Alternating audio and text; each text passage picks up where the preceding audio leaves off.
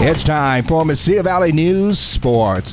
After shuffling through offers from Power 5 and high mid-major programs, Bo Kier has made the decision to be an Aggie in 2022-23. As announced yesterday morning by head coach Greg Heiar, the 7'3" big man has signed a national letter of intent to play for the Aggies this fall. At Belfry High School, he drew attention with his size and has since raised eyebrows with his ability and skill, averaging 13.8 points, 13.4 rebounds, and 4.2 blocks per game as a junior in his first year of high school basketball. Hosting Arizona for the first time since 1954, the New Mexico State baseball team looked to turn heads with a midweek win over the Wildcats.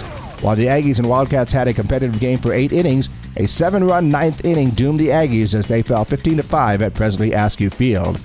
And New Mexico State is back home this week with softball as they take on number 25 Arizona today for a midweek doubleheader scheduled to begin at 4 o'clock.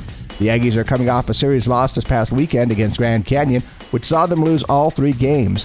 The Aggies now have an overall record of 10-29 on the year and 5-13 record in conference play.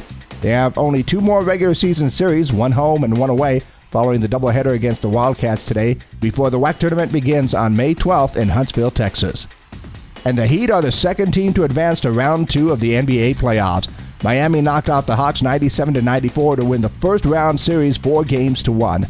The Heat now await the winner of the Philly-Toronto series. In the West, the Grizzlies and the Suns both grabbed 3-2 series leads. Memphis edged Minnesota 111-109 behind 30 points from Jerry Morant.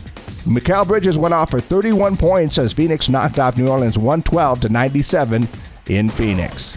For Mesilla Valley News Sports, I'm Gino Aragon.